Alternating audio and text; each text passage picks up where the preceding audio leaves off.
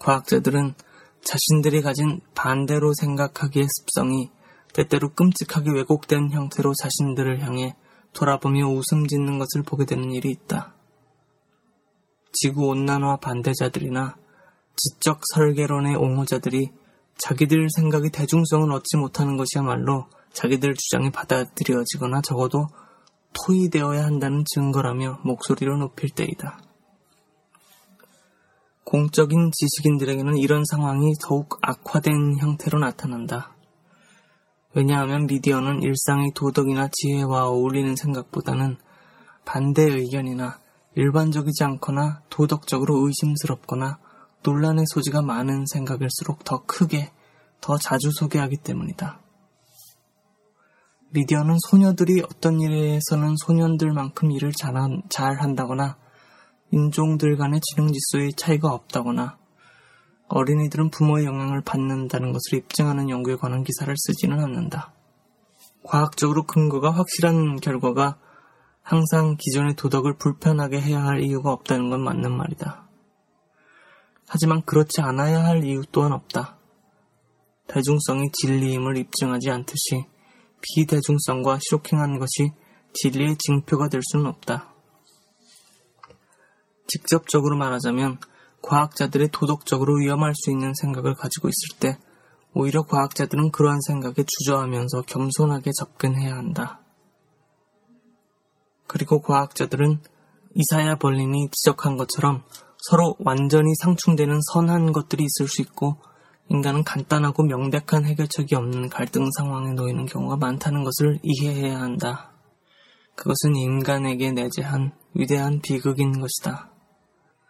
어떤 경우에는 진리와 도덕성이 서로 가치 경쟁을 할 수도 있는데 그것은 비극이지 결코 자축할 일이 아니다.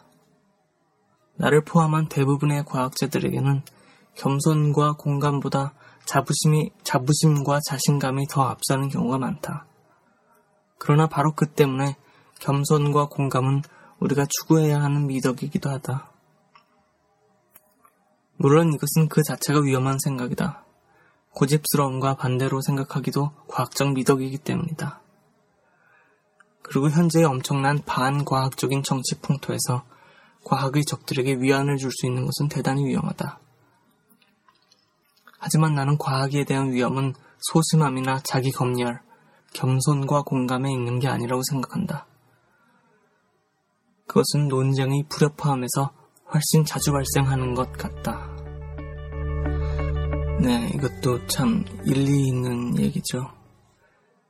일리 있을 뿐만 아니라 이 책을 읽으면서 빠지기 쉬운 어떤 함정에 대해 일깨워주는 의미 있는 의견인 것 같습니다. 이 책이 많이 소개되어 있는 도발적이고 가치 전복적인 관점이 주는 어떤 반골 성향이 주는 매력이랄까요? 그런 것에 지나치게 매료된 나머지 오히려 사고와 관점이 그런 쪽으로만 좁아지게 되는 그런 부작용이 있을 수 있다는 거죠. 그래서 음모론의 신봉자가 된다거나 혹은 무조건 대세와는 반대로 가려는, 그건 무조건 대세를 따르는 것만큼이나 주체성이 없는 거죠. 다원주의를 표방하면서 흔히 틀린 게 아니라 다른 것일 뿐이다 라는 말이 유행어처럼 자주 사용되곤 하는데 그 중에는 정말 틀린 것들도 있습니다. 더 악질적이죠. 지능적이고. 우리가 그런 함정들에 빠지지 않기 위해선 더 다양한 관점에서 깊이 생각하고 더 신중하고 겸손해야 될 것 같습니다.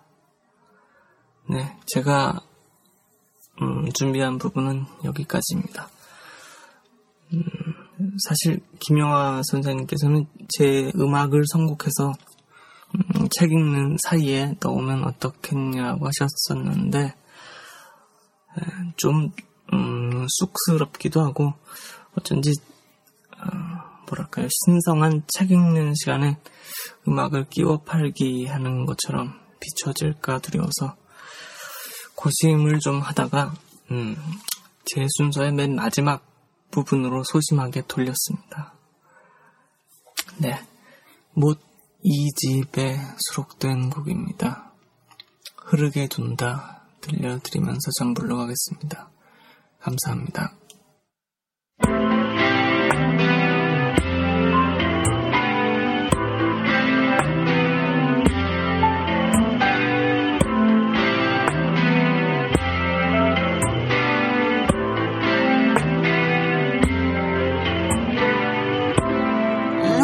그 눈물을 닦아주지 않는다. 난 그대의 눈물을 흐르게 둔다.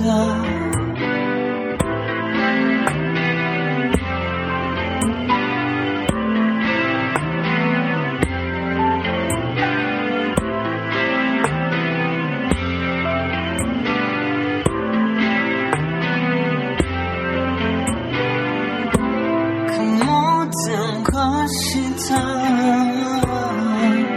그대가 선택한 길이라고 믿는다.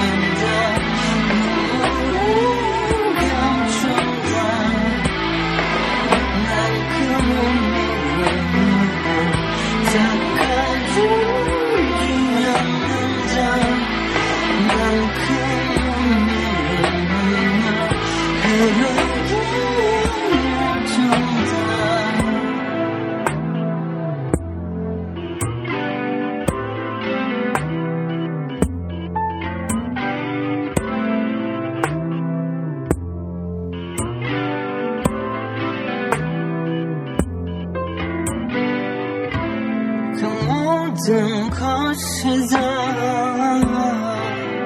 그대가